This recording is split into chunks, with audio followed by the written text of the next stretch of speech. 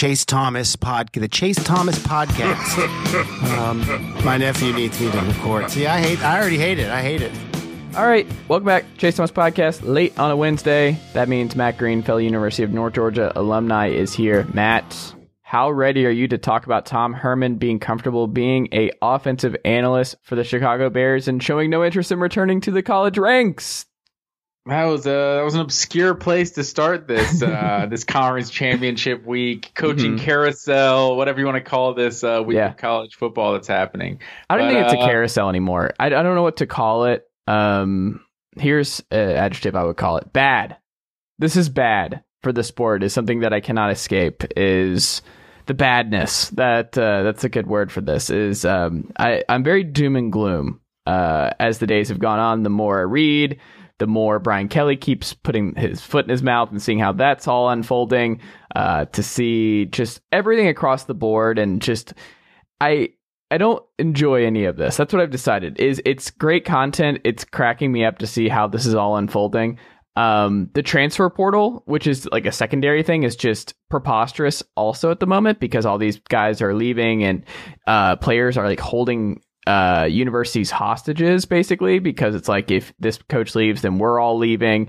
So then you're just torpedoing the next coach. And like, there's all kinds of variables here, but like, I don't think any of this is good. And that's something I cannot escape. In all honesty, is that like, I don't know how you put the genie back in the bottle, but it's just not having a governing body, not having a Roger Goodell or an Adam Silver to just work through and figure this stuff out, instead of all the commissioners across college football just basically do whatever they want and figure this out on their own.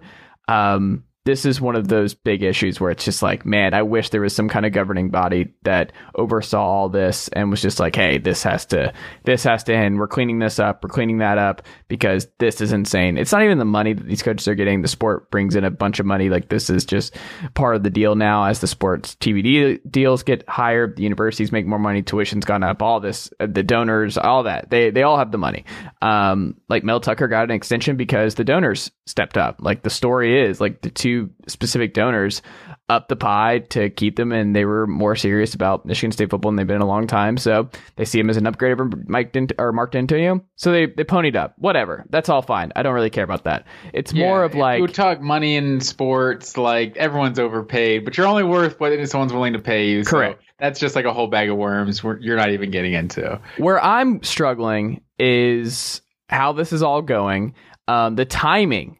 The timing of all of this is just a joke. The college football playoff, like Luke Fickell, if Notre Dame doesn't have to rush to lock up the next signing class because early signing day is right around the corner, and Marcus Freeman is such an ace recruiter that you kind of have to lock him in to place to stay here, instead of pursuing Matt Campbell or Luke Fickell, because you don't want to blow up this recruiting class that's going to be one of the best Notre Dame's had in a long time. And he's just such a good recruiter and a good defensive mind, and you're not really sure because he's in his mid-30s and all this, that, and the other. I don't know. Like, Brian Kelly, like, Notre Dame could make the college football playoff with an interim head coach now. What happened if Luke Fickell really wanted this job and then he can't take it because his team's going to be in the playoff? Matt can't. Like, it's just, you go up and down the list, and the timing of all of it is just awful. And you just see what's happening to these classes. And Malachi Nelson's already flipped. Another 5-star running back's flipped. Like, USC is going to clean up relatively quickly. Oklahoma, the next coach there, he's screwed. I don't know, man. It's just a lot, and it keeps evolving faster and faster. And the portal and who's in, who's out is just, I was going through it today, and I was just like, man, there are so many names. Like, next year, it's going to take us, you and I, a week and a half just to get a handle on where everybody is in the Power Five, like where everybody ended up. Like, the extra COVID year still in effect for everybody because they all got a mulligan year, and so many kids have not used the first transfer without penalty rule yet. So it's still, we're not completely okay on that front. But man, I'm tired. Just explaining all of that has worn me out, Matt Green. Yeah, without a doubt. And you obviously said several things there, but what it all comes down to, it's just the calendar is just all out of whack. Yes. Like we started talking last week, like, Matt Rule being linked to one of these jobs. And then you're like, well, he's not going to leave a job before the NFL season is over. And then you start thinking about like the signing period and everything and the logistics of an NFL coach ever going to college to be a head coach. And then like that just got me thinking more. It's just like you said, like, how are you going to be on a college football playoff staff and take a major head coaching job? Like it complicates things so much. Like you remember when Dan Quinn was with the Seahawks, like the Falcons could wait till the playoffs were completely done and then hire their head coach. Like they could wait till the season was over. Like we need some sort of like, well, to start with, the early signing period is what messes everything up. So it completely like it did the exact opposite of what they wanted it to do. Mm-hmm. I think when the rule was put in, like what the whole reason for the early signing period in my thought was that some dudes are just completely over the recruiting process and they know where they're going to college. Let them go ahead and sign. So if you're doing that, it should be before their senior year. But if you just rush it to December after, like right a week after their high school football season ends and the college seasons are ending, like it's just 2 months before the February signing day now, it just accelerated the whole process. So that's the first thing that I think if you just move the signing period, like you can still have that early one because some guys aren't going to be affected if a coach is fired, or they feel confident their coach won't be fired and they're willing to sign in August. So to move it back to February signing day, I think is the first solution to this, because then you also like Brian Kelly doesn't have to decide between the job of his lifetime and the current team that he helped build and construct that could potentially be in the college football playoff. Like this should be an absolute red flag to anyone that's a higher up in college football. And like you said, we have conference commissioners running this sport. We have a committee that's built with commissioners and athletic directors. We don't have a Roger Goodell. That's what the NCAA is supposed to be. And they just kind of fail every time they try to do anything. They try to pass anything, essentially. But that's what you need. You just need someone to maybe it's a transfer period. Maybe right when January 1st opens up, there's the transfer portal opens up. Like you can't transfer mid-season and stuff like that. You can't just like Tion Evans left a week before the season's over. It's just like, what are we doing here? Well, and I don't even know what the point of that is either. It's like you're not going to go play for another team. Right. Like, are you still enrolled in classes? You're just not going to practice. Like, I don't understand exactly what that even means. So, yeah, it's just the transfer portal is its own like beast, right? Mm-hmm. But I feel like the early signing day just like throws everything off. Like you just need a direct calendar, like what you have with the NFL. You have you have the draft, and you have the free agent signing period, and you have you just have a calendar of the way things are supposed to happen. And this is it's already a crazy enough sport. It feels like coaches, like seeing Lincoln Riley go to USC, and with this one-time transfer rule now in effect, is just like you can just go ahead and just take the coaches and take a third of the roster with you to another program. Like that there's something seems not right about that. And that's one thing on its own. There's not a real way to police that, but if Lincoln Riley is an awesome guy and just people want to play for him, there's nothing you can do about all these 2023 prospects that no longer want to go to Oklahoma and now they want to go to USC. But with Brian Kelly coaching a team that's potentially going to be in the college football playoff, like, I mean, one unexpected loss happens this week and Notre Dame's in. And it might not even be that unexpected. So this should be a red flag for anyone in college football. Like, we have a problem. Like, we were worried about guys sitting out the Sugar Bowl last year and in recent years in a game that doesn't matter because they're worried about their NFL future. Now you have a head coach leaving a team instead of going to the college football playoff. That's insane to me. And it sounds like Marcus Freeman is going to be not just the interim coach. It sounds like he's going to be the head coach of Notre Dame. And I just have to wonder. It's so interesting to see how people are reacting to this on Twitter in real time, because there has been a lot of momentum, and there was a lot of current players and former players that were pushing for Freeman. He's only been there for a year.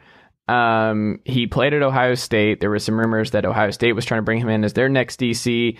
Brian Kelly obviously tried to bring him and Tommy Rees to LSU.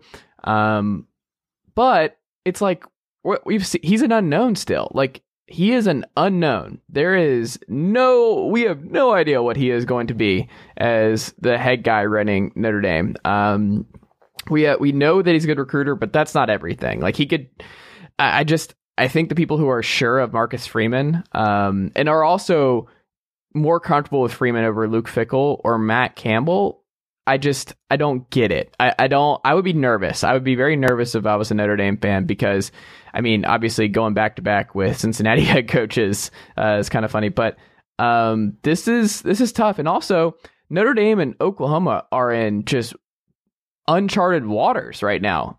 They never have sitting head coaches leave for another program. Like, they're Notre Dame, they're Oklahoma, and their coaches left for ostensibly greener pastures. Like, it hasn't happened to Oklahoma since, 1947? Like, this is uncharted waters for 2 top 6 programs in college football. And their coaches left.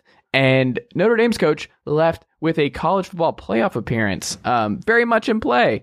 And they may have picked their next head coach because the other coach is having to focus on the college football playoff for a while longer. And they can't wait on them because the calendar is so messed up that they can't even really interview him and do their due diligence. So there was no due diligence done by Jack Swarbrick. Like, they just didn't have time. There's no way. You weren't interviewing and talking with Matt Campbell and Luke Fickell all that seriously.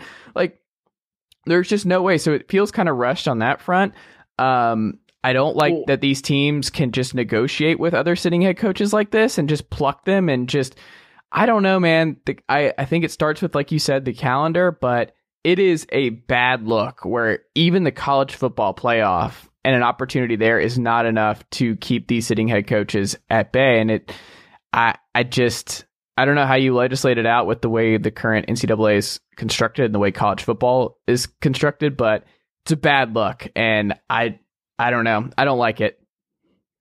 No, I hear you there. And you, like you said, it is a completely rushed decision by Notre Dame. Like, you just know they couldn't have done their due diligence in that time. Like, they're supposed, they say their, athletic departments are supposed to always have a short list of who they would go after. But, like, the committee chairman essentially said that, like, they're taking into account if Notre Dame does or doesn't have a coach, So, like, you can't tell me that this didn't have an impact on Notre Dame wanting to just raise their hand like, hey, we have a coach. Look, we have a coach. Like, he's not even interim. He's long term. Like, so if we're in the top 4, you better put us there. Like, it feels like you said, just such a rushed move, and like Notre Dame's having to make a long term move just on the snap of a finger, when really this should be going into the off season. And, even if you fire a head coach, like in the old format,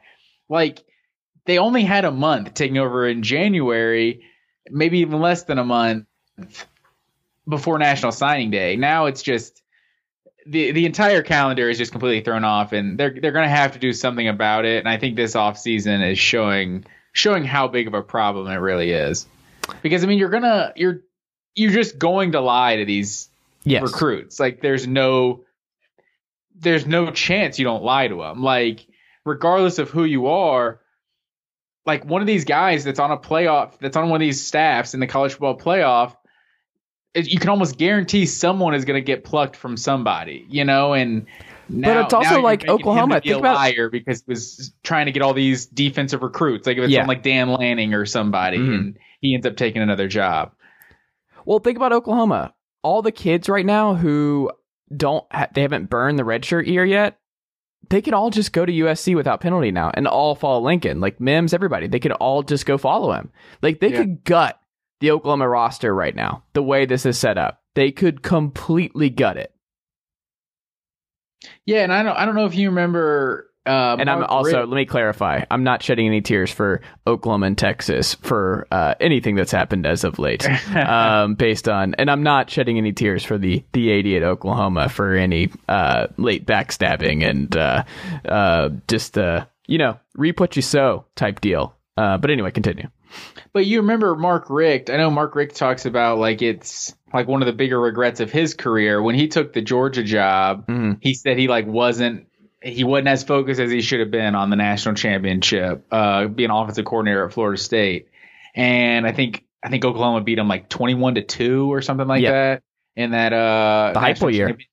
Yeah, Josh Heupel. So it's like that was before the signing period, before the transfer portal got so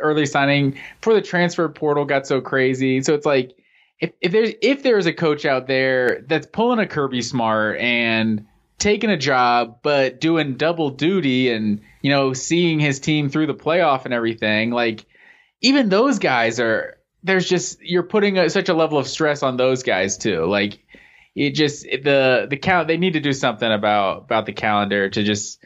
College football is already the Wild West enough. It's kind of outrageous. Yeah.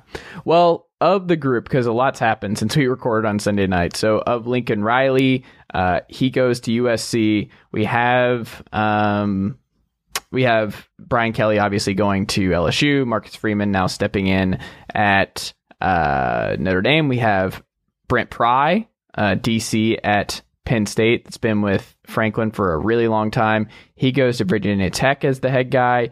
You get, Kalen DeBoer, coach at Fresno, but also the longtime FCS big time winner, I believe, at Montana State. He goes to Washington. Washington State promotes from within their DC. Who else? Anyone else? Sonny Dykes, TCU. Sonny Cumbie goes to Louisiana Tech. And then you have Texas Tech's already turning into a mess because they kept him on. Joey McGuire kept him on this staff, and he's already gone for that. Rhett Lashley, Miami's OC, he goes to SMU to fill the Sonny Dykes spot. I think FIU is still open. Dave Clawson gets a long-term extension at Wake Forest. Did you see what he said about Kirk Herbstreit this week? No, I didn't. He did this whole press conference where Kirk apparently just said that, like, the Wake Forest had 6 fans, something like that, and Dave Clawson did like this whole bit on the 6 fans that they allocated tickets for at the box office or something for I don't remember if it was for the upcoming ACC title game or this past weekend, but he did not take too kindly to the 6 fan stuff that Kirk threw out. But to be fair to Kirk, is the smallest school in FBS, so it can't be that crazy with the number of fans. But we love you, Wake. We love you, Deacon fans, too. But yeah, like there's all kinds of turnover everywhere. Oklahoma is still open, so that's one big variable left over. But of all the movement, who intrigues you the most? Who are you most excited about? And who are you most pessimistic / cynical about? Did you say Napier in Florida? Oh, I forgot. Yes. See, that's what I'm saying. Like there's so much. And then Billy Napier. Yeah. Yeah, so when we were talking on the LSU job, that feels like months ago. Yeah. I think you said Franklin, and you kind of sold me on Franklin just because it's like I feel like just a guy who's like a proven head coach. Like you don't have to go try to find the next guy, try to reinvent the wheel type thing. Just go find a guy who's a proven good head coach, because LSU. Like no disrespect to Ed Orgeron or Les Miles, but like I don't know how good of a coach either of those guys was. Like obviously Les Miles had a much longer track record, but he would just make some of the most bonehead plays at times. Like the talent at LSU is just so ridiculous. If you just have a good, solid head coach, I feel like the sky's the limit. And I think Brian Kelly, if I was ranking my coaches in college football as probably 3 or 4, he's right up there. So this is one of the best coaches in college football, and I think LSU basically that's a slam dunk.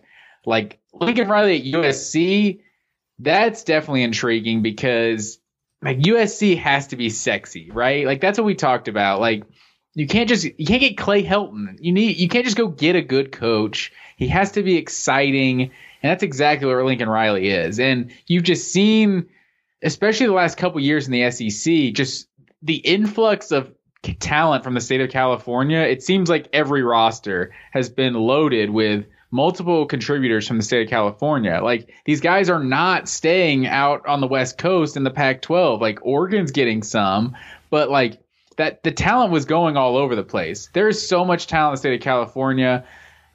So Lincoln Riley just immediately makes USC just such a more attractive program. Like, if they can start to lock down the state of California like we've seen USC do in their heyday, like it's gonna that's gonna revive college football on the West Coast, to be honest. Like, not to like make too big of a deal about it, but that's such a big deal. So I'm really curious to see who Oklahoma gets, but I think LSU and USC definitely got two huge hires. Who are you more excited about, or who do you think wins first? Because I think they both end up winning. I don't think, man, it's hard to say both will end up with the national title, but I don't think it's crazy to think both will win a title. I think Riley will probably get to a playoff first, just because it's the Pac-12, and I feel like as soon as you have a good team, like, you can run through that conference and win and get in the playoffs. So, and there's just, there's always those brand biases too when it comes to the rankings and the playoffs and everything. Like, as soon as USC is good at all, everyone, USC is back. Like, that's what everyone loves to say. Miami is back every time they're 4-0, and it's like, okay, Texas is back.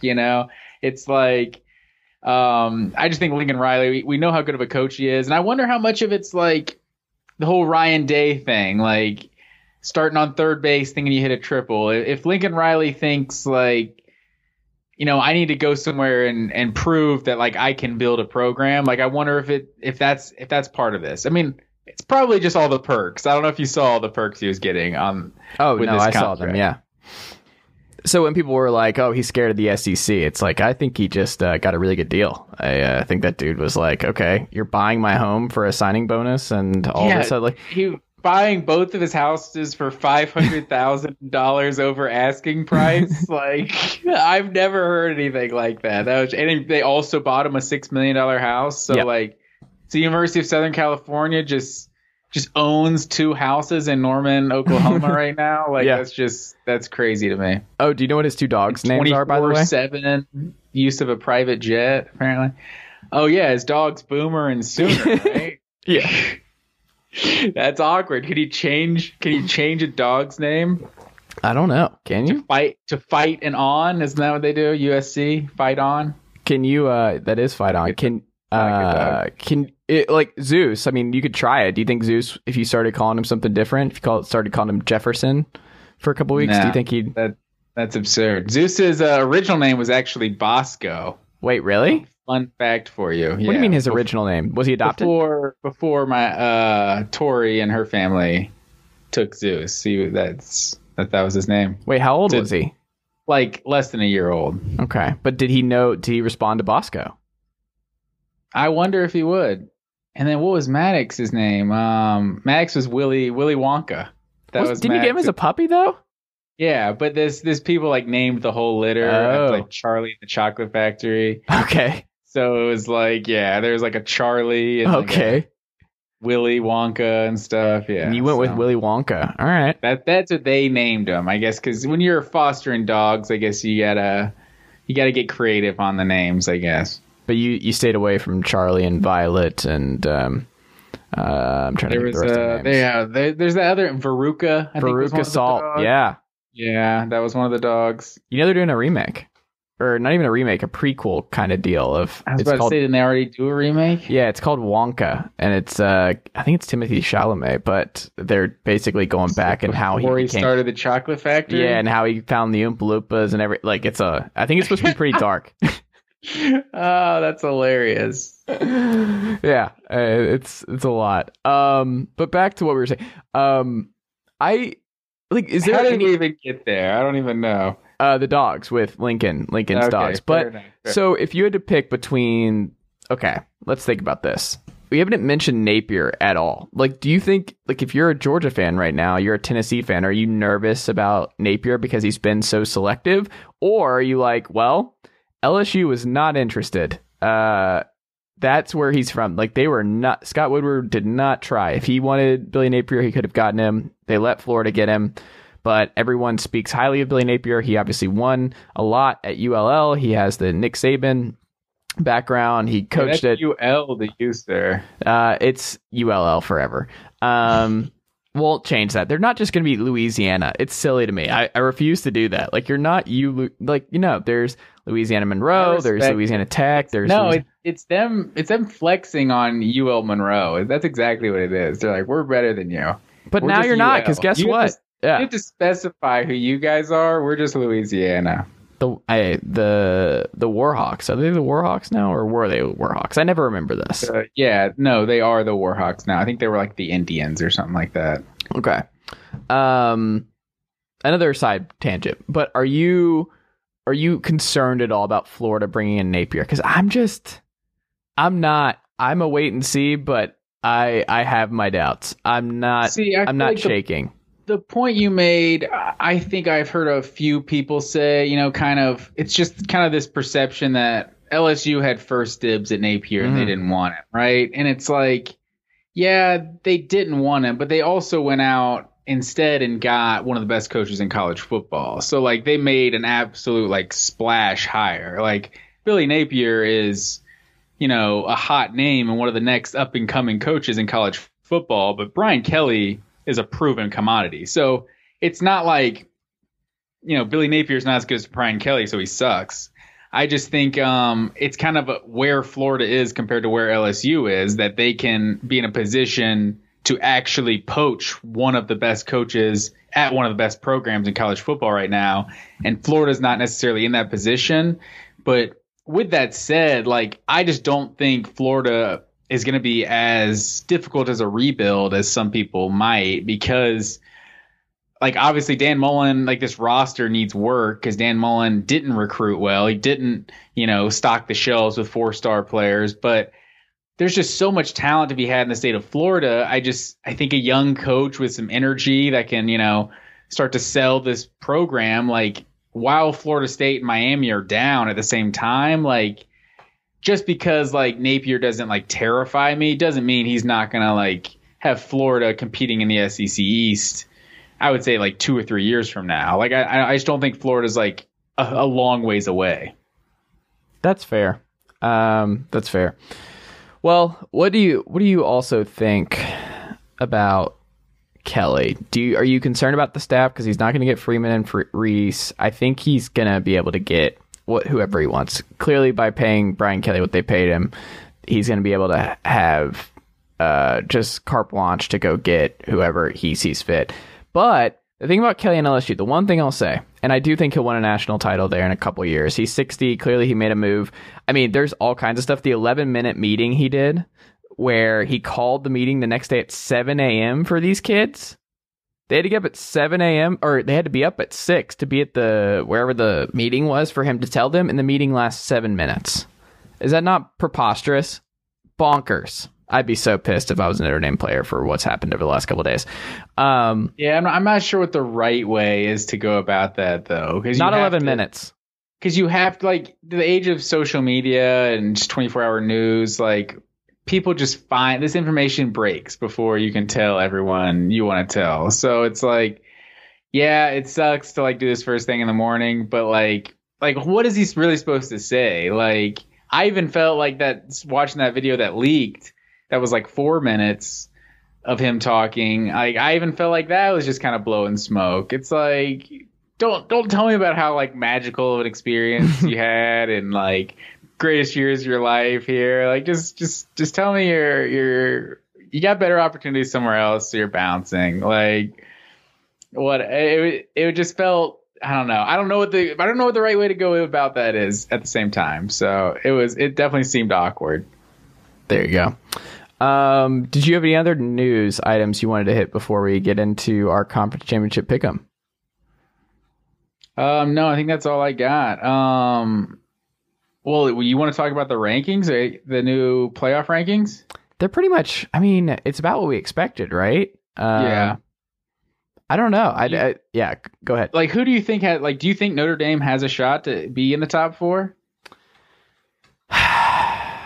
Yes, but this is all weird stuff. I don't want them to now. Like, I'm going to be so upset if we get this. Like, but then again, the other part of me is like, if they do, it's like we need those like painful, uncomfortable situations so that they have to adjust, or like they need to see it in real time of like, oh, this is insane that we have Notre Dame in the college football playoff with an interim coach because their coach left for another job while their team was fighting for a college football playoff spot.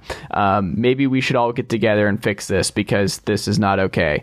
I'm kind of rooting for that because I think you need a little bit of chaos to sow change, but I don't know. Chaos is also a ladder. Shout out to Littlefinger. And I don't know. I don't know. The most telling part about the rankings to me was Baylor going to 9.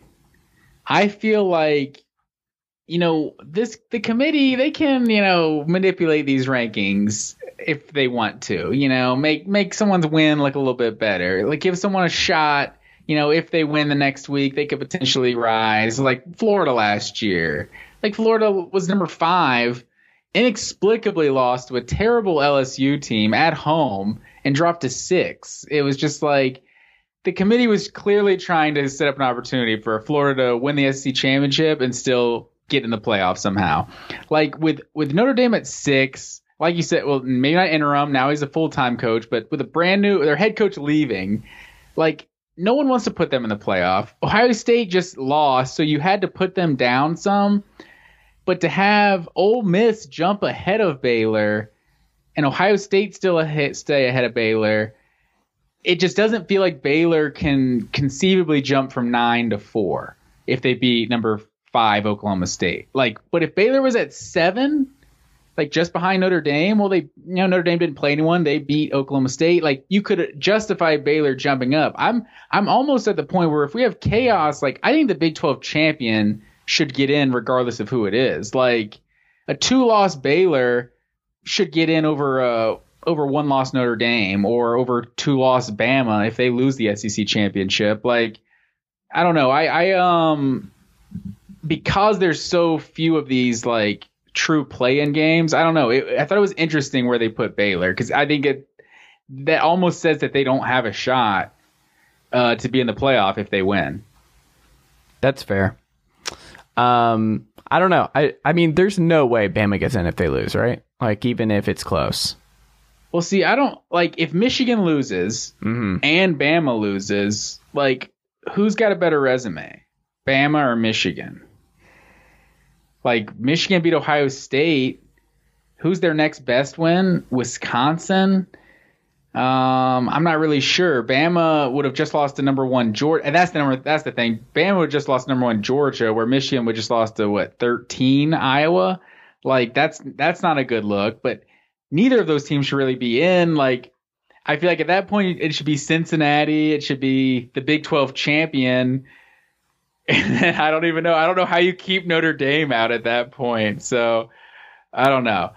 I don't like seeing teams lose their last game and get in the college football playoff. But who knows?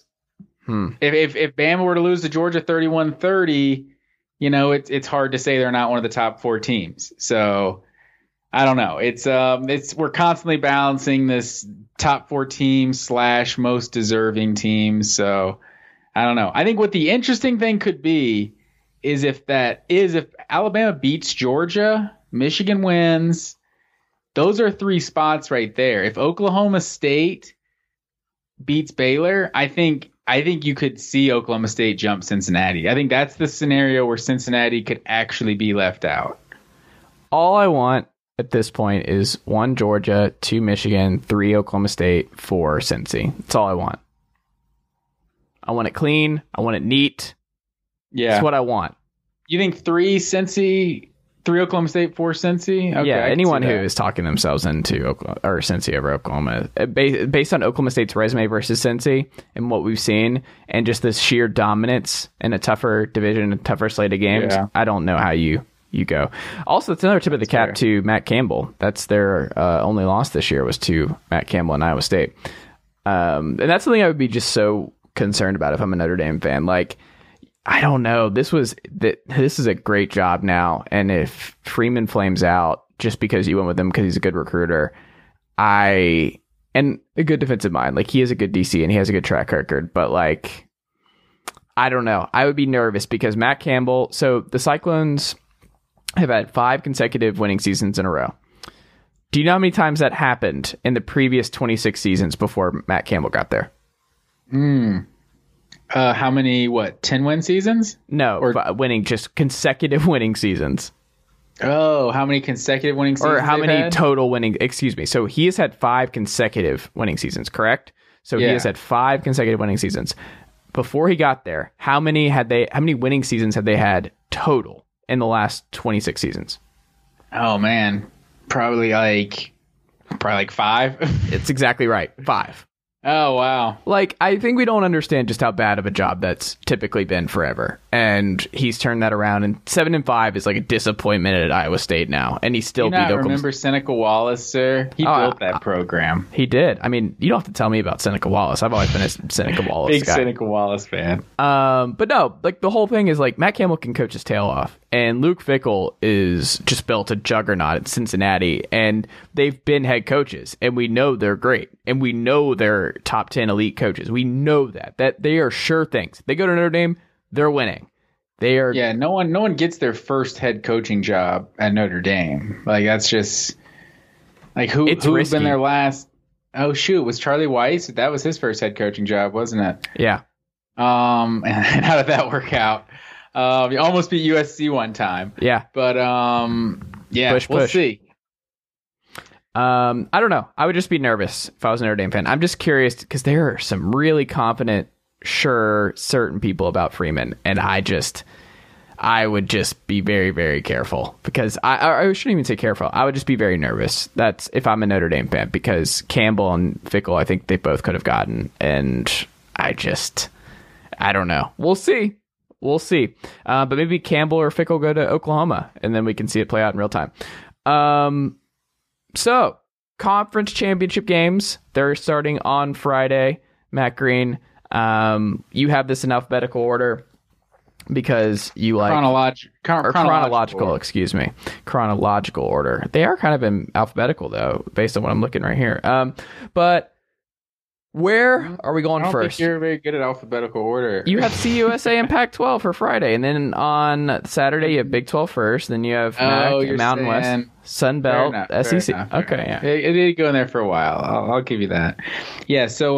don't attack my reading. Like preseason, like as I told you before the show, was not able to access the file to give you the exact numbers on our over-under win totals for the season. But I was doing some tallying, and you did much better than me on these over-under win totals. However...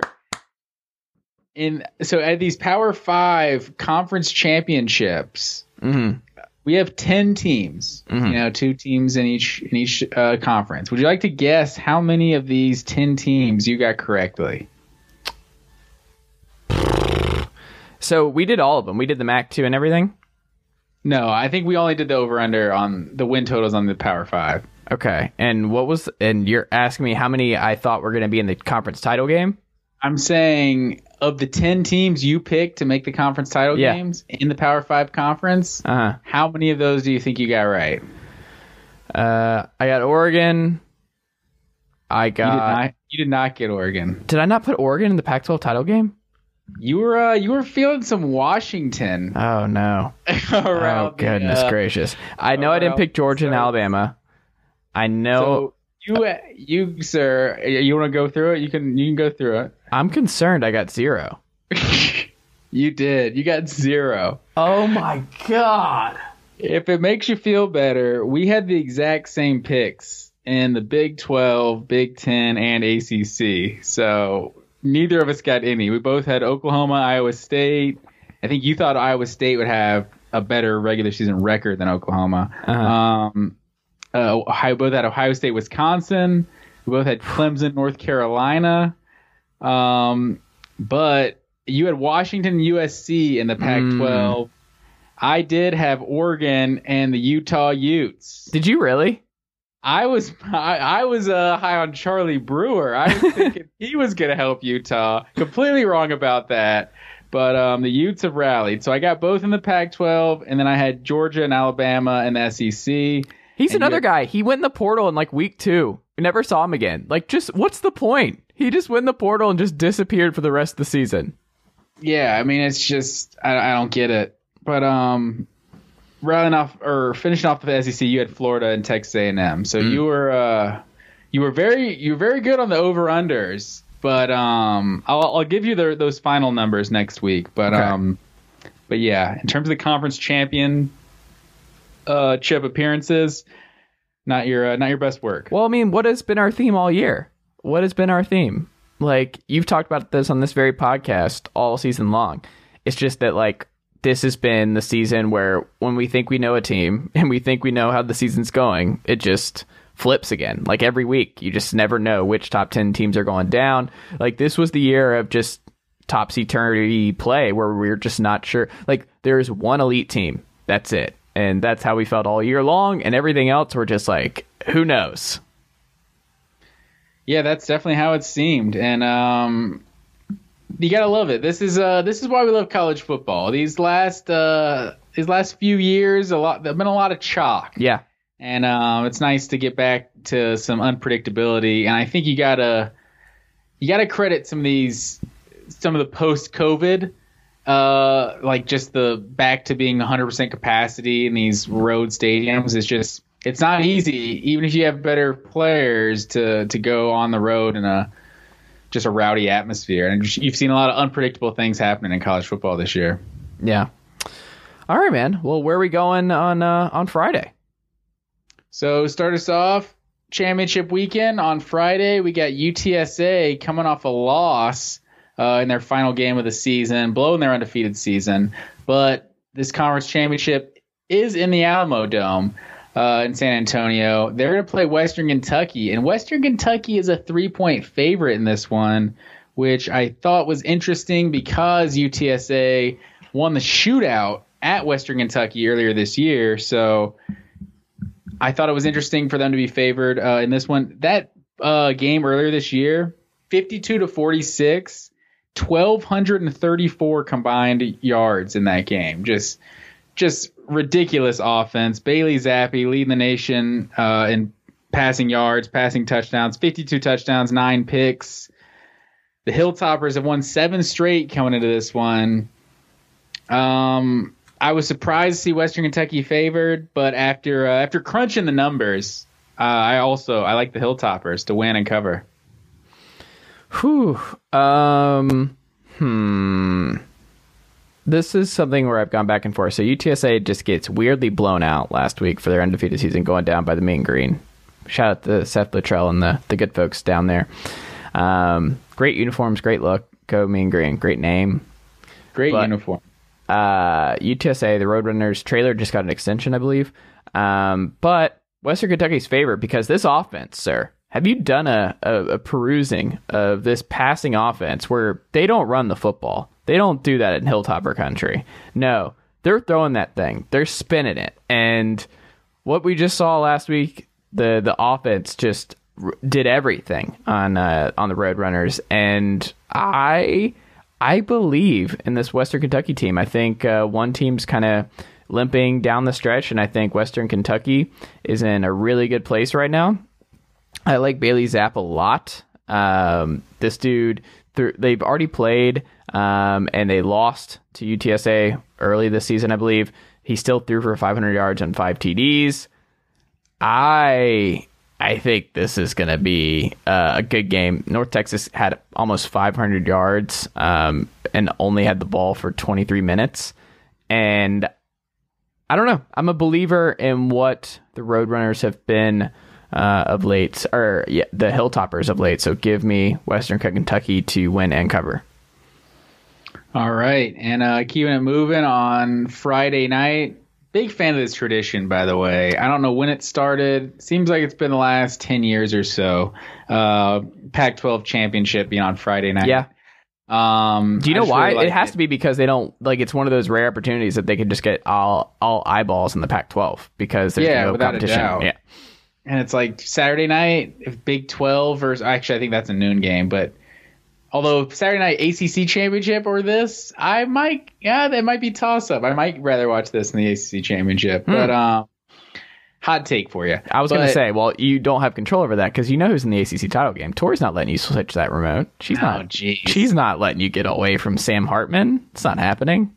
I'm starting to think this is your obsession with Sam Hartman, not the females. But the Pac-12 championship Friday night, we got number 10 Oregon, number 17 Utah. Utah absolutely beat the brakes off of the Ducks 2 weeks ago. I feel like I just can't get that out of my head. Like, this is in Las Vegas, so nice neutral site here.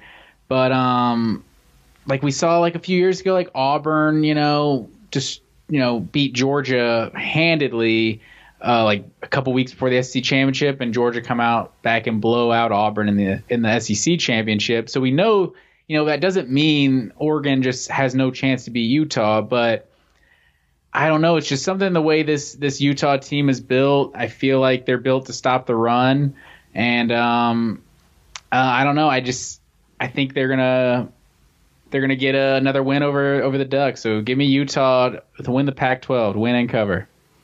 Everything went wrong in that game a couple weeks ago, but they figured some stuff out against the Beavers. 506 yards total. Brown looked a lot better. Travis Dye looked better. I think they have rebounded a little bit. I don't see Mario Cristobal in this group losing to Utah twice in the same year. Utah 2.5. The total for this one's a little high, 59.5. I would stay away from that. I don't think these teams are going to score a combined 60 points in this one. But then again, they did score combined 45 in the first one. But I don't know. I just go back and forth on this, but I don't think Cam Rising in this group with Pledger and Thomas are going to be able to run all over Oregon's defense like they did previously. I think Oregon gets that cleaned up, and I think this is a closer game. So give me Oregon to actually win outright here. But it looks like they won't have their offensive coordinator. Joe Moorhead is the favorite to get the Akron job. So I don't know when that starts and when he could be moving on. So that's something to keep in mind too. Surely he's going to stick it out for the Pac-12 championship, right? Well, I mean, you got to get in there. You got to, hey, you ready for this? You got to zip on over to Ohio. Oh man. That was terrible. You're better than that. With that said, let's smoothly segue over to Saturday. Let's go to Big 12 championship. I'm a little confused by this one because I felt like Big Noon Saturdays, that's been Big 10 stuff. I know they've done some Big 12 stuff with the Big Noon, but Big Noon feels like Big 10. So I felt like the Big 10 championship should have been on at noon, but that's not important right now. At noon, we're going Oklahoma State, Baylor. I would like to say the winner of this is going to the playoff. I don't know if that's the case. So when these two teams played earlier this season, Spencer Sanders threw 3 picks. So Oklahoma State had 400 yards to 280 yards for Baylor, and they had 3 turnovers, no picks. They had 24 first downs and 10 first downs for Baylor. So they basically dominated this game and only won 24, and then just the turnovers and everything, and they still won 24-10. So that was at home. I think these are the 2 best defenses in the Big 12. But I just look at this Oklahoma State defense and just what they're able to do getting after the passer. And just because of how that game went the first time these two teams played, it seems like Oklahoma State's capable of playing like much better. So I'm gonna take Oklahoma State to win, but I'm gonna take Baylor against the spread to keep it close. That's 5.5 points, by the way. Those first 2 spreads were 3. I don't know if I said that Utah was a 3-point favorite. But yeah, Oklahoma State's a 5.5 point favorite in this one. So you're taking Baylor to not win, but you're taking them to cover. Yes, okay. Baylor against the spread, but Oklahoma State to win the game. Bohannon's banged up. He might not play in this one. That's something to monitor here. He was like a walkthrough, not doing any kind of serious stuff this week, it seems like. Would you like to know the amount of times that Oklahoma State has played the same team twice in a season? Ever. Oh, ever. Is this the first Big 12 championship they've made? Yes. So is that 0? 1. So this comes to us from the Oklahoman, who, great work here from Scott Wright on this. So back in September of 1908, Oklahoma Agriculture and Mechanical College lost to Central State Norman School 8-5 in the first football game of the season. Then in November, Oklahoma A&M defeated Central State 17-0 in the final game of the season. So Oklahoma State 1-0 in seasons where they've played the same team twice. So there's just too much riding on this one. Baylor's banged up. It looks like Dave Aranda's sticking around, which is good news for Baylor, but this is it, man. This is the magical year of Mike Gundy. This is it. Don't blow this. You win, you're in. It's going to break my heart if Oklahoma State doesn't do this. I am going to be cheering hardcore for the Cowboys in this one. Go Cowboys. They've had an unbelievable year. Give me the Cowboys to win and cover here. Yeah, I agree with all that. I'd also would pose the question, if Mike Gundy wins this game, does he get a statue built? Well, we saw how that worked in Dallas. Maybe not while he's still there. Right. But getting Oklahoma State to a college football playoff. Yeah. And he's like I feel like that's going to buy him, honestly, like the rest of his career. Like that's going to buy him like retiring on his own terms. Like he might be Oklahoma State's coach for like another 20 years at this point. Like I think this is huge for his legacy. I think this is the chance to do it. I think in the future with Oklahoma and Texas leaving the Big 12, like the perception of the Big 12 might not always be what it currently is. I think this is a golden opportunity and he definitely needs to snatch it. But both of us were Oklahoma State in this one. So keeping it moving to the MAC, we got Northern Illinois and Kent State. Kent State is a 3.5-point favorite. I got some stats for you on this one, man. I'm ready. Kent State is the only team in the MAC East that finished with a winning record. Huh. 7-5. They're in the conference championship. Wait, hold on. I thought Northern Illinois was in the East.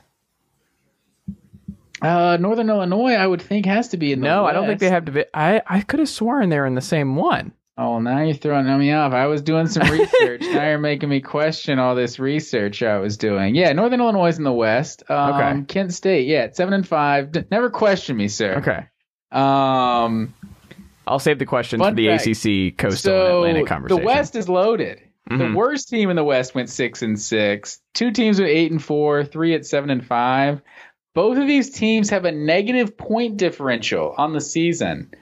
And they are both somehow in the conference championship. So these are some fun facts for you. With all that said, I think Northern Illinois getting through the gauntlet that is the MAC West. Yeah. I like them to win and cover. Everyone except for one is above 500 in the MAC West. That's bonkers. Yeah. That's what I'm telling you, man. It's gauntlet over there. It really is. Poor Western Michigan down there at 7-5, and they're last in the MAC West. That's bonkers. Here's the thing. I can't forget Jordan Lynch. If you know me at all, Matt Green, you know I remember the 2013 Orange Bowl with Northern Illinois, the Huskies. Who could forget how mad America was at their inclusion in a BCS bowl game? Give me the Huskies here. Give me them to win outright. Give me the Huskies. You can't do Jordan it. Lynch guy, big Garrett Wolf. Oh, who could forget Garrett Wolf? Who could forget an iconic season? I remember on NCAA years ago, like whenever you'd go into like the dynasty mode, like go years into it, Michael Turner would always end up being like one of the Heisman winners because I guess he's just at Northern Illinois racking up like 2,000 yards. I remember he'd always put up huge numbers on the game. He also had one of the all-time great Falcon seasons of all time. He is one of the most underrated, like underappreciated Falcons of my lifetime. The burner, man. I was still a low-key Falcons fan at that point in my life when the burner was there. But so you took Northern Illinois as well, right? Yes, to win and cover. Okay, and keeping it moving into the Mountain West, my San Diego State Aztecs hosting the Utah State Aggies. This one is in oh man, I forget. What city is this being played in? Do you know what city this is played in? It's like where the LA Galaxy play, and this is where San Diego State is currently playing. It is in. Wait, why is San Diego State playing in LA? So it's not in LA. I just had the city a second ago. I'll come back to that. It started with a C. But Carson City? Yeah, it's in Carson, California. Yeah, so that's where this game is played. San Diego State's getting a new stadium built. We talked about that last week. Where, Qualcomm and everything. Yes. So I think they're building like a brand new stadium on top of where that used to be. Okay. So, but yeah, so they're hosting this game. Good for the Aztecs. Say that again? Good for the Aztecs. They earned it. Yeah, without a doubt. Double-digit win season. Yeah, seriously. So, I've been on the Aztecs. You have. You're a big Brady Hoke guy. You loved Rocky. What was it? Rocky Long? Yeah, sure. That. But you don't just go into Dignity Health Sports Park and knock off the Aztecs. So give me San Diego State. They'll be locked. They'll be playing their home games here next year as well. 2022 is 2022 is next year. So they'll have the new stadium next year. Okay, good. No, man, that's sad to think about. There's just no more home college football games anymore. They're just gone. But that's one of the cool things about the playoff, right? Is that the first round looks like there'll be home playoff games. We didn't even talk about the playoff. Yeah. Well, there's so much to talk about, Matt. There's so much to get into it. It's funny to me that Utah State got in. There was some weirdness. We talked about the weirdness in the MAC, but there was weirdness here. We talked about in the pod last week with Boise and how everything would have to unfold for Boise or Utah State. I forget who else was in the thick of things on that side of the conference, but it's just funny. Air Force and Utah State ended up being in the tie, but Utah State beat them head to head. Man, Air Force would have been a better game, I think. Utah State, though, their head coach, you know who it is? Who's? Do you know who Utah State's coach is? Shoot, who is their head coach? Blake Anderson, who left Arkansas State, and then they had Gary Anderson for a long time. Oh yeah, Blake Anderson with the wife that died of like cancer or whatever, right? And didn't Georgia do something really awesome for that? Yeah, they did like a pink out or something, like the student section, like breast cancer stuff. Yeah. So he turned this program around because it was in bad shape when he came in there a little bit. So I don't know. Utah State's just weird. They have the Jordan Love pop up every now and then, but I don't know. Give me the Aztecs here too. I don't think Utah State's very good, and I think they're the worst of those three that could have been in this game between Boise, Air Force, and Utah State. Kind of a bummer that they got in. Sorry, Aggies. But they got your boy Carson Strong, right? No, Carson. Oh, how dare you? That's Carson Nevada. Strong is a Nevada Wolfpack. Nevada, Utah State. They look the exact same to me. There's silver and navy blue. You're thinking of hold on. Come on. Put some respect on the Fighting Jay Norvells. That's Carson my Strong bad. might be the number one overall pick in the draft next year, sir.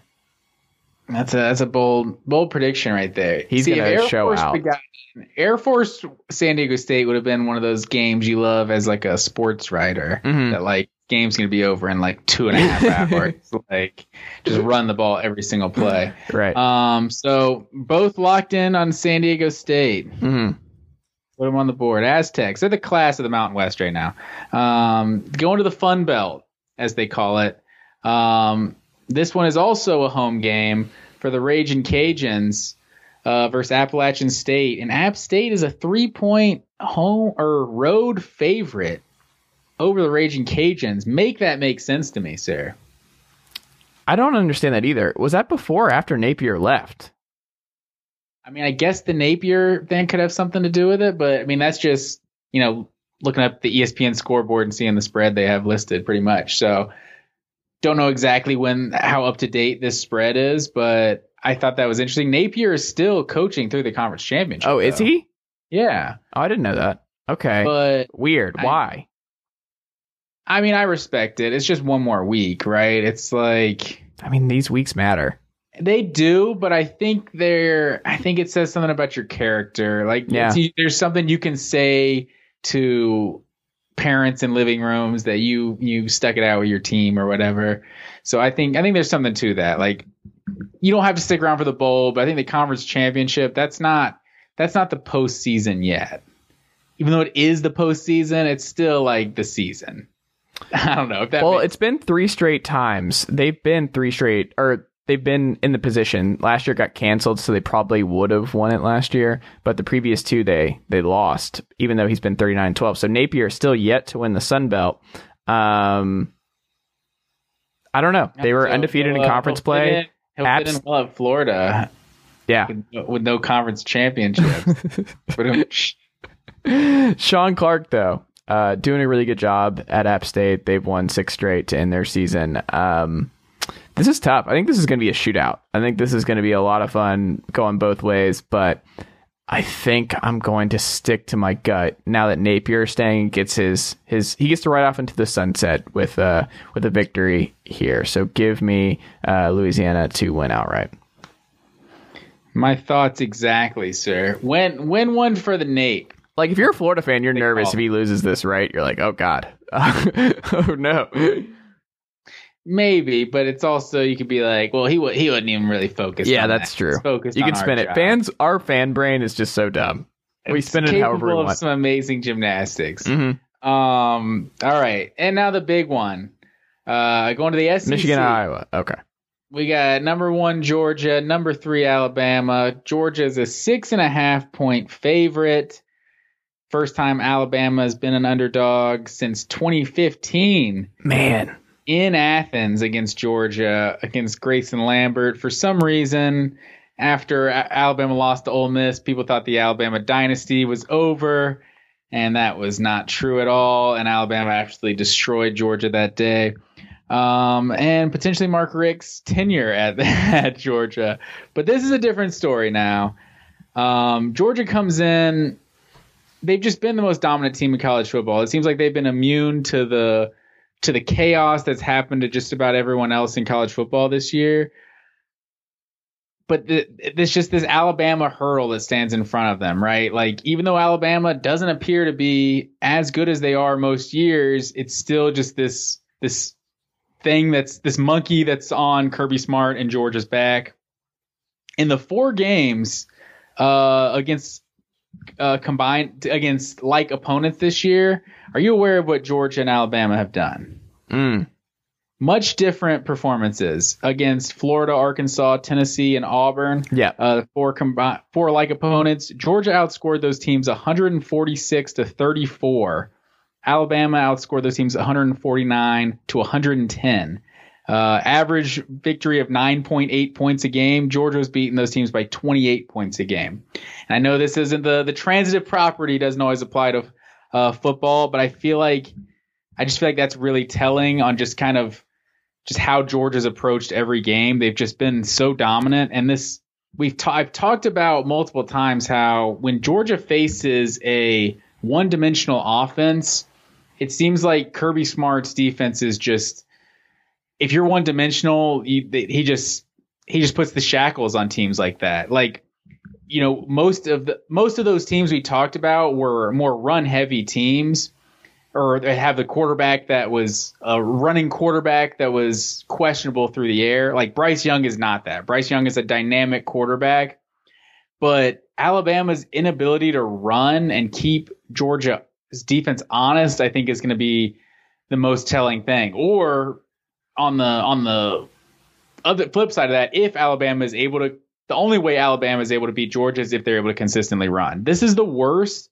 Alabama run offense in terms of yards per carry since 2007. Saban's first year, they averaged 4 yards a carry. That's where they are right now, 4.0 yards per carry.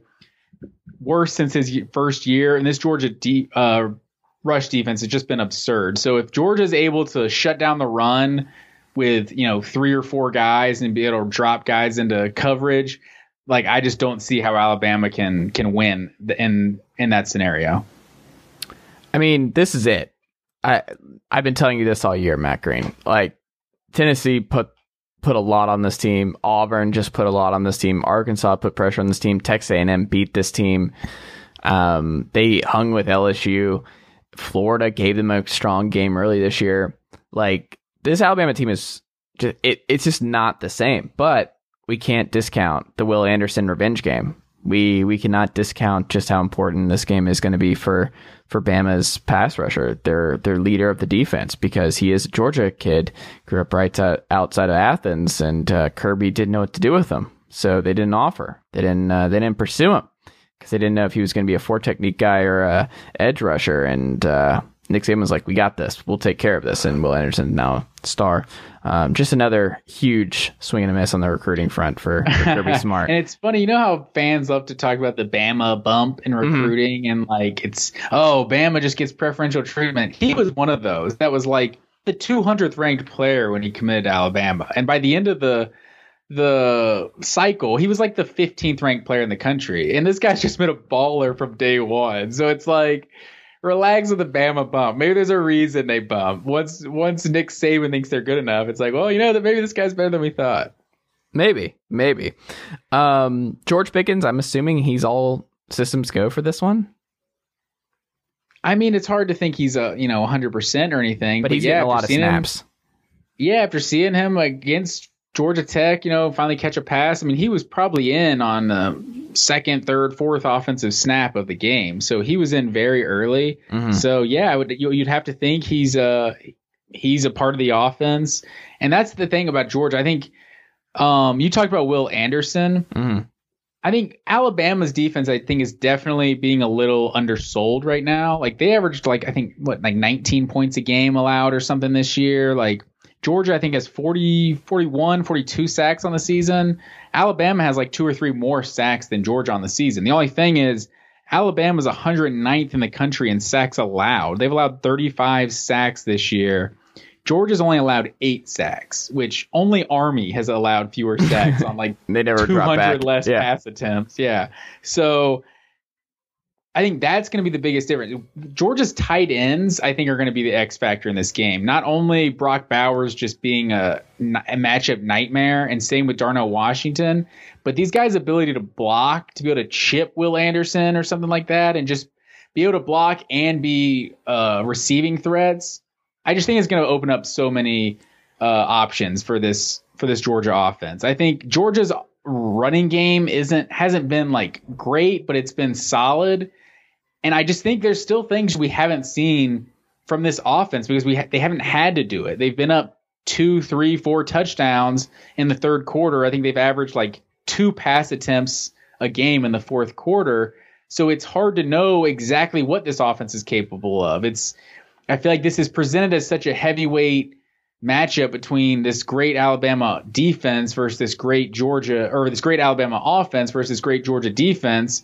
But Alabama's averaging 42 points a game. Georgia's averaging 41 points a game. This Georgia offense has been very good, and their foot hasn't even been on the gas for 4 quarters one time this season. I mean, I guess Clemson would be the only game that they've actually played a 4-quarter game, and the offense didn't score a touchdown in that game. So it's going to be interesting. I know you hear a lot of people talking about the stats and the numbers, Georgia's going to dominate Alabama. I just don't really see Alabama. Georgia might be the better team, but I just don't see anyone really dominating Alabama. You should dominate them, though. That's what I'm saying. What we've seen from this Georgia team, you should dominate. Covering this should be no problem. This should not be a problem. Covering this isn't dominating. I mean, winning by 7 points. Well, no, I'm saying you should win by 20. I think this is something where I'm predicting, and I'm just going to go ahead and give my pick. I'm saying Georgia 45, Bama 20. That is what this game should be. Georgia should blow out this version of Alabama. Bama's banged up. Their offensive line's not great. The right tackle spot's really weak. I think they're going to be able to get a bunch of pressure on Bryce Young, who had a really rough day against Auburn's defensive line last week. Georgia's a little bit better, is what I'll say. They're banged up at the running back position. How big of an impact do you think that Auburn game is having on your perception of Alabama? No, I mean, not a lot. Like, Arkansas was playing with them. I watched Tennessee take them to the woodshed for 3 quarters. Take them to the woodshed. They played with them for 3 quarters. The tempo was there. Like, Bama was frazzled for 3 quarters, and we did a lot of stuff. Bryce Young does not scramble just like every other quarterback scrambled out of issues this year to keep drives alive. But like, all I'm saying is this Alabama team is extremely beatable. Bryce Young is covering up a lot of offensive flaws from Bill O'Brien's group. I don't think they have skill talent at wide receiver, but I think part of that too is Jameson Williams getting ejected for targeting in the first quarter probably changed a lot of how that Auburn game was going to go. But I'm interested to see how that works, how Georgia plans for Jameson Williams, because I think he's just a future superstar. But in terms of the guys right now, like Slade Bolden, and they don't have the talent at tight end like they usually do. They're not as strong on the offensive line. They're not as strong at running back. Like Trey Sanders might get the most amount of carries in this one. I don't know, man. Like if they win this, Bryce Young's your Heisman. Like, that is the thing, is if they win, it's because Bryce Young just went ape, you know what, in this game, and just dodged everything, dodged Jordan Davis, Wyatt Carter, everything, ran around, found holes in the scheme, like found just guys just sitting, breaking off their routes and running under stuff. I don't know. I think about the ways that Alabama can win, and I think it's going to be extremely difficult for them to do so. I think Georgia should blow them out, and Georgia loses this, you have to do some soul searching about Kirby. Like, you have to do some soul searching about the program. You have to do some soul searching about what we're doing here. I mean, you'll still be in the college football playoff, and maybe that can right its wrongs. But man, if you're not going to beat this version of Alabama with Brian Kelly coming and just how loaded the SEC West is going forward, I don't know, man. This means so much to Kirby now. The amount of pressure on Georgia to not only win here, but just blow them out, I think is high, because this Georgia team is so good and has been so dominant all season long. They cannot lay an egg in this one. They just can't. I don't know what that does to the psyche of this team. I don't think there's any pressure for them to blow them out, but there's definitely the pressure to just get over this Alabama hump. But yeah, like, even if you lose this game and get to the playoff, there's still that. But I mean, how are you feeling? Like, if you lose this game, how are you? Are you even like thinking about the playoff? Like, I'm concerned to record with you on Sunday if you lose this game. No, I mean, of course you're going to be super disappointed, and if Georgia were to lose to Alabama in the SEC championship and make the national championship and lose to Alabama in the national championship, oh God, like, yeah, that would be an absolute nightmare scenario for a Georgia fan. You fire Kirby at that point. Like, that's just fire. Exactly, you're cleaning house. Exactly. I was waiting for you to get to that point. You're not firing Kirby. You're not doing anything like that. If you lose to Alabama twice. Yeah, you lost to the national champion. No, you get rid of him. Like, the demons are never getting resolved. You clean house. Like, I'm getting the bad juju out of here. Yeah. It would be super frustrating. Get Matt Campbell and we're starting over. Yeah, exactly. Like, it would be super frustrating, but you're not just going to clean house or anything. That's what I'm doing. It would definitely make Josh Heupel. It would completely erase the 9 consecutive weeks that Georgia's been the number 1 team in the country, which I think it was a record, by the way. The first team to get every unanimous number 1 vote 8 weeks in a row. So it's just ridiculous how clear cut Georgia's been the number 1 team in the country this year. So yeah, you're definitely right. The pressure's on Georgia to get it done. I'm thinking, especially with how last season's game went against Alabama, like, these teams went, I would just throw that out the window. I don't want to do that. I don't think you can compare them. Like, that Mac Jones and that offensive assault and just Steve Sarkisian. No, but that's what I'm getting at. Like, everything's different. Stetson Bennett, that was his second, third career start. Right, and he was awful, but that was a different Stetson Bennett. In Tuscaloosa, exactly. And so this is a much worse. I mean, not much worse, but they're not nearly as good as they were last year. And this looks like a much better Georgia team. So I'm thinking not nearly as high of a score. I'm thinking more of like a 31-17 or like a 31-20 kind of win for Georgia. And keeping it moving. I hope they don't get over the 17-point threshold. I want Tennessee to own that for the remainder of the season. Hey, I don't want him to score. I think I think that's what it would take for this defense, because people have like given this defense credit, but no one's like thinks this Georgia team's like an all-time great team or anything. Because it's the Stetson thing. All it is Stetson. If it was JT Daniels all year, I think they would consider them an all-time great team. I really do. I 100% agree with that. I think if JT Daniels had been the starter all year and he had 21 touchdowns and 5 picks, just like Stetson does, I think people would, they would be all about this team. I would agree. They would say this is this year's LSU and Alabama last year. That's what they would say. I would agree. Yeah, exactly. And I think it's fair to question the offenses that Georgia's faced this year. But if they come out and do something like 31-0 against Alabama and then shut someone out in the playoff, like that's what it would take to be like, okay, this was like an actual all-time great team. And we'll see. We'll see what this defense is able to do. I especially if Brian Robinson isn't healthy. I don't know. He's not healthy. I don't know how Alabama will be able to run the ball on Georgia. And they benched their right tackle and center last week. Yeah. Like, you're benching offensive linemen. I don't know how you expect to block Jalen Carter and Jordan Davis and Devontae Wyatt and Trayvon Walker. It's just it should be a great game. Last thing, and then we can move on. Last thing, give me a prediction. Do we see Stetson and JT in this game? Does JT Daniels get one snap in this game? May they run a trick play? No, do they do? Is there not a trick play, nothing like that? Like benched, he gets in. Do you think there is a benching situation at any point in this game? If I'm predicting Georgia to win, I don't think the quarterback's going to get benched. Well, I mean, he could have a bad first half and they flip in the second half, go full Tua there.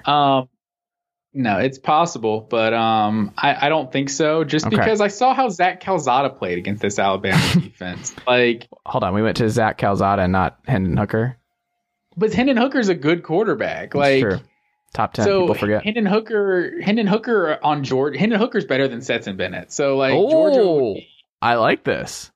I mean, there's a lot of quarterbacks that are better than Stetson Bennett. He's been very solid. Where was this energy weeks ago? But I don't think Stetson Bennett's people don't think JT Daniels, or they don't think Stetson Bennett's better than JT Daniels. Like, right. I put a poll up on the Georgia message board a few weeks ago. Oh no.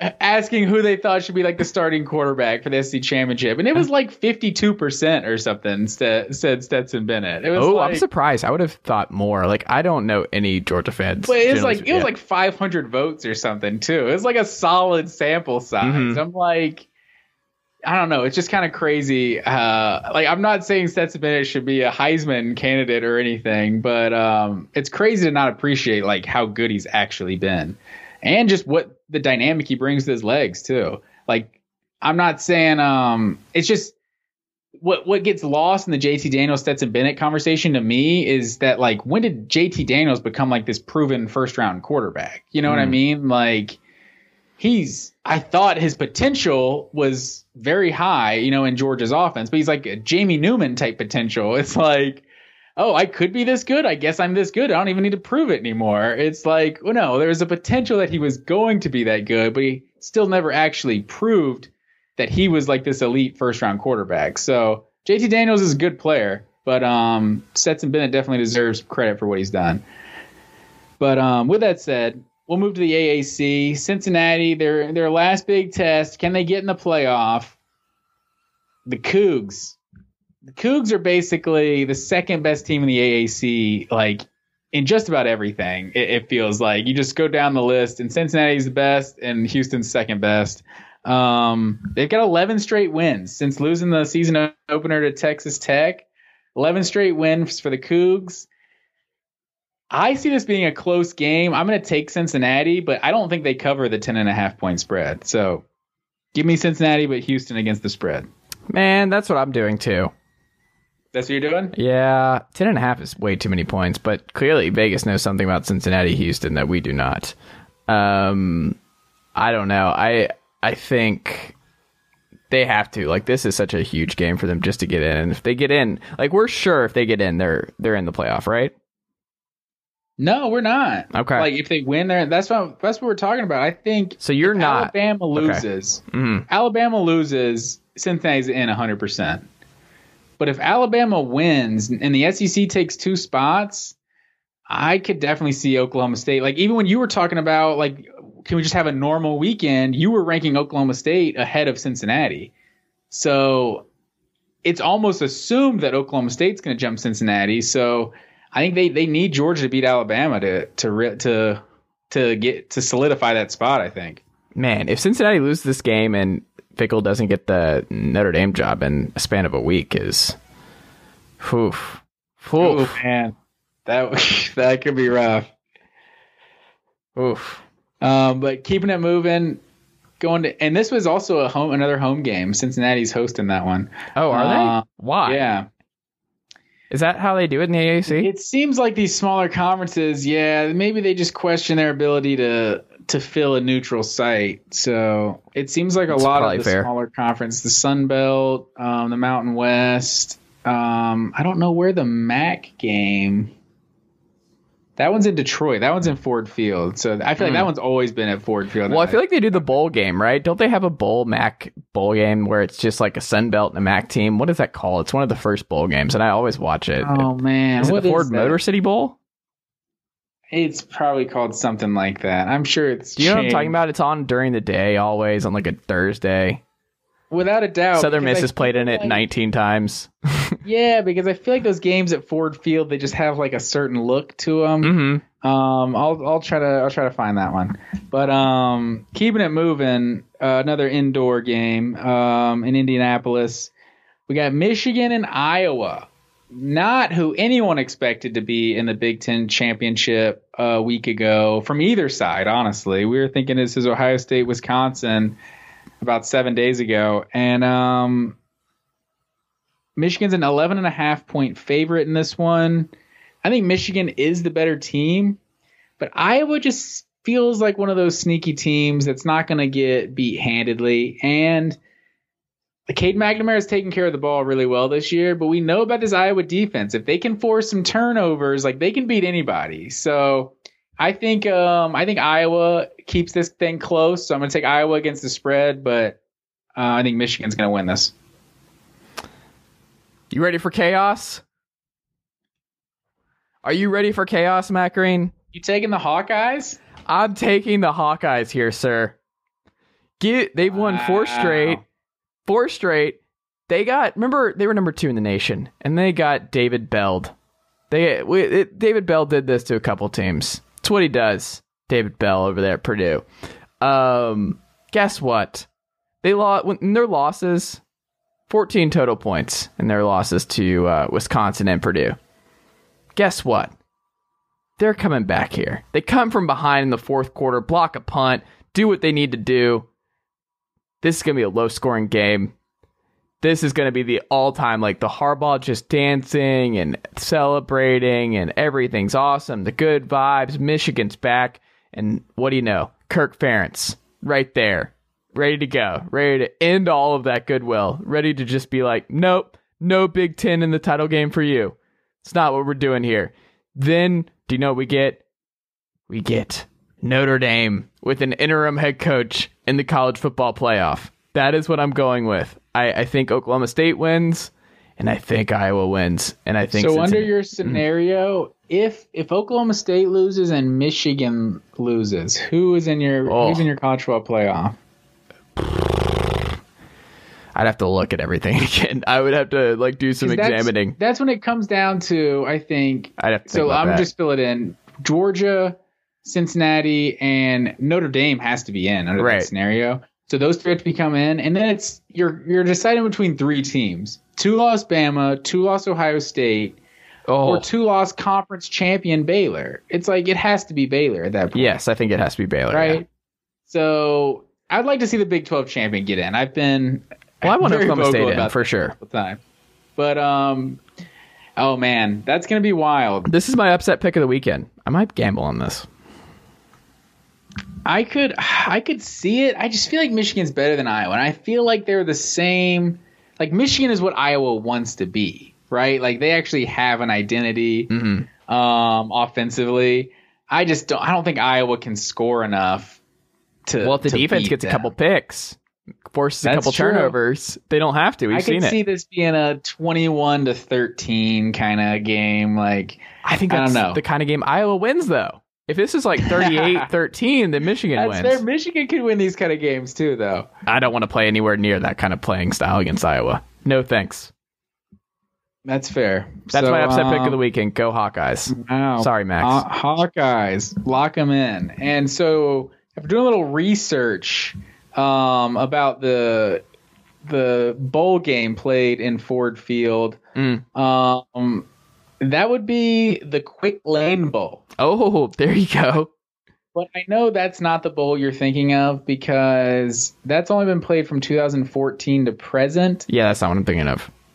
That was replacing the Little Caesars Bowl. That's what I'm thinking of. Okay. But that is also not what you're thinking No? of, sir.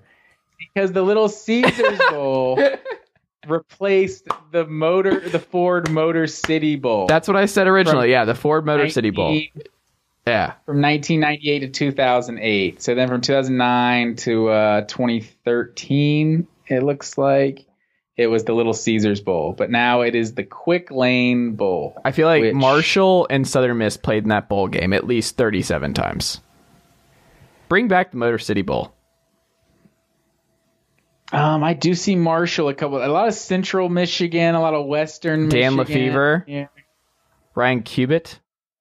Dan Lefevre, I bet you he did. That's 2007 and 2008. Yeah. I mean, Antonio Brown, JJ Watt may have been on that team. Byron Leftwich in there.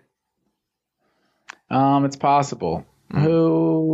Marshall, in 2000, they played Marshall. I happen to know because I had Chad Pennington's rookie card that he was drafted in 2000. So that would mean 2000, almost positively, Leftwich was the starter in 2000. But yeah, Marshall played in that in 98, 99, and 2000. They own that. Marshall was the Motor City Bowl. And 2009. So you're all over that. I have these weird memories And Byron of that. Leftwich was the MVP of the game in 2000. So, yeah, Pennington was the MVP of the game in 98. So, 3 different MVPs for Shout out Marshall. to them. They run that bowl game. Yeah, D'Angelo Williams was MVP one year. Memphis. Dan Lefevre. Okay. What was T.Y. Hilton was MVP of the Little Caesars Bowl at that point. James Conner, too. Not a star-studded list in the Little Caesars, now Quick Lane Bowl. I like it. Bring it back, man. It's where legends are made. Exactly. And then the last conference championship of the weekend, the ACC championship, does not feature the Clemson Tigers for the first time since, I should have had that stat lined up and ready to go, but probably like 2012 or something. I was going to say, it's been almost 10 years. It has to be. Wait, 2014? No, 2014. That's definitely the answer because it's Florida State. 2015 and on, they've been in the playoffs. So 2014, it was Florida State and Georgia Tech that year. Yeah. So that would have been the last one, 2014. So Wake Forest in Pittsburgh. Wake Forest is a 3-point. No, Wake Forest 3-point dog. I was going to say, there's no way they're favored here. Pittsburgh is favored. This Kenny Pickett led offense. Honestly, both of these offense over under 71 on this game. Yeah, the highest one of the weekend. 71.5. So I feel like there's going to be a lot of points scored in this game. I don't know. I'm going back and forth, but ultimately, I feel like Pittsburgh is trending in the right direction. Wake Forest is 2-2 in their last 4 down the stretch. And we talked about it too. That was their toughest 4-game stretch of the year. Pittsburgh seems to be playing their best football at the right time. So I'm gonna take the Panthers to win and cover. I'm also taking the Panthers to win and cover. This is going to be a shootout. It's going to be great. Wake's defense stinks. Pitt's isn't great, but I think that's the difference here. Kenny Pickett also putting up just a bonkers 19th year in college. So shout out to him. But yeah, this is going to be good. I think it's going to be a fun shootout, but it's unfortunate there are no stakes involved in this one. I don't think either have a prayer in making the playoff. No, not at all. And do you think Pittsburgh at 1 loss would have a shot? Yes. that loss to, was it Western Michigan early on? Like, that's just same with Baylor's loss to TCU. I feel like those are the two. I wish I could change those results right now. It would make this conference championship weekend that much more interesting. But yeah, so you're taking the Panthers as well. I will lock it in. And we also have a bonus game. We're not doing this. USC Cal 4-7, not even playing for a bowl game. Like, why are you doing this? Why are we playing a game right now? Is this at Cal? It is at Cal. There are going to be 4 students there total. They've already moved on. They've moved on, and also like finals are this week. They're gone. Like, this game, I cannot wait to see the attendance for this one. There's no one. They're both not going bowling. No. Hard pass on all of this. Will not watch 1 second. USC fans will be invigorated at the Lincoln Riley, signing that they'll make the trip up to Berkeley. I don't think so. What kind of drive is that? That's probably like an 8-hour drive or something, huh? It might be more than that. It's California goes a long way, man. Now I'm curious. Berkeley, because I want to do the Coast Drive at some point, especially the Sports Renaissance woman. She's talked about that a lot. Baylor, let's see. Oh, it's only 6 hours. It's not bad. Only 6 hours. I thought it was going to be worse than that. That's not even like point to point either, like border to border either. Yeah. Looks like if you go, it's a big state. Never been out to California way. Oh, I love California. Need to get out to California. It's a good spot. It's a good spot. You seem like a California guy too. I could actually see you being all right in California. You think so? Yeah, you have some California vibes. Certain things are illegal in California for you. Certain things are. I'll take your word for it. I had a great time in Las Vegas. Been to Las Vegas a couple times. Mm-hmm. Never been to Vegas. See, that's where we differ. Never been to Vegas. Would like to go there at some point. Would like to go. Matt Green, that is all I've got. Kind of a long one for this one. We had a lot to hit, though. A lot to hit for sure. It's a conference championship weekend, man. It's final Saturday of the season. It's sad. It is sad, but then we get bowl season. I love doing my bowl sheets with the fam, so I'm excited to do that. Get all of our picks in. That'll be fun. I love bowl season. Even with the college football playoff, trying to remove that from my life, I'm still going to enjoy that. So, my mom's always a big bowl person. Who is? I think my mom. Interesting. I think she just likes. She likes to like passively consume sports. Mm-hmm. So it's like bowl games, just like for like a month straight. You can just like have those on the TV. Yes, they're great background reading noise. A book and watching the Hawaii Bowl, the Quicken Loans Bowl, or whatever San Diego Credit Union.com Bowl, or whatever they call them these days. Absolutely. Shout out to Mrs. Green. Made her first appearance in the pod.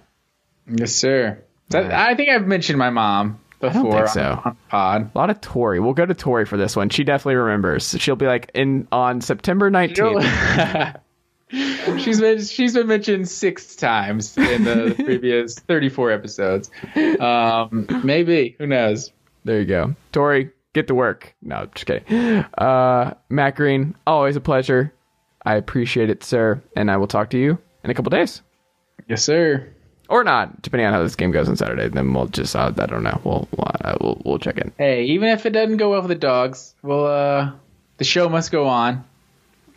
I'll get some sound clips, just some ominous music. I'll put some ASMR on for the Sunday pod if that's the case. And I'll be done with the semester, so I will be stress-free. But I have to get there. Very close. Matt Green, talk to you soon. Yep.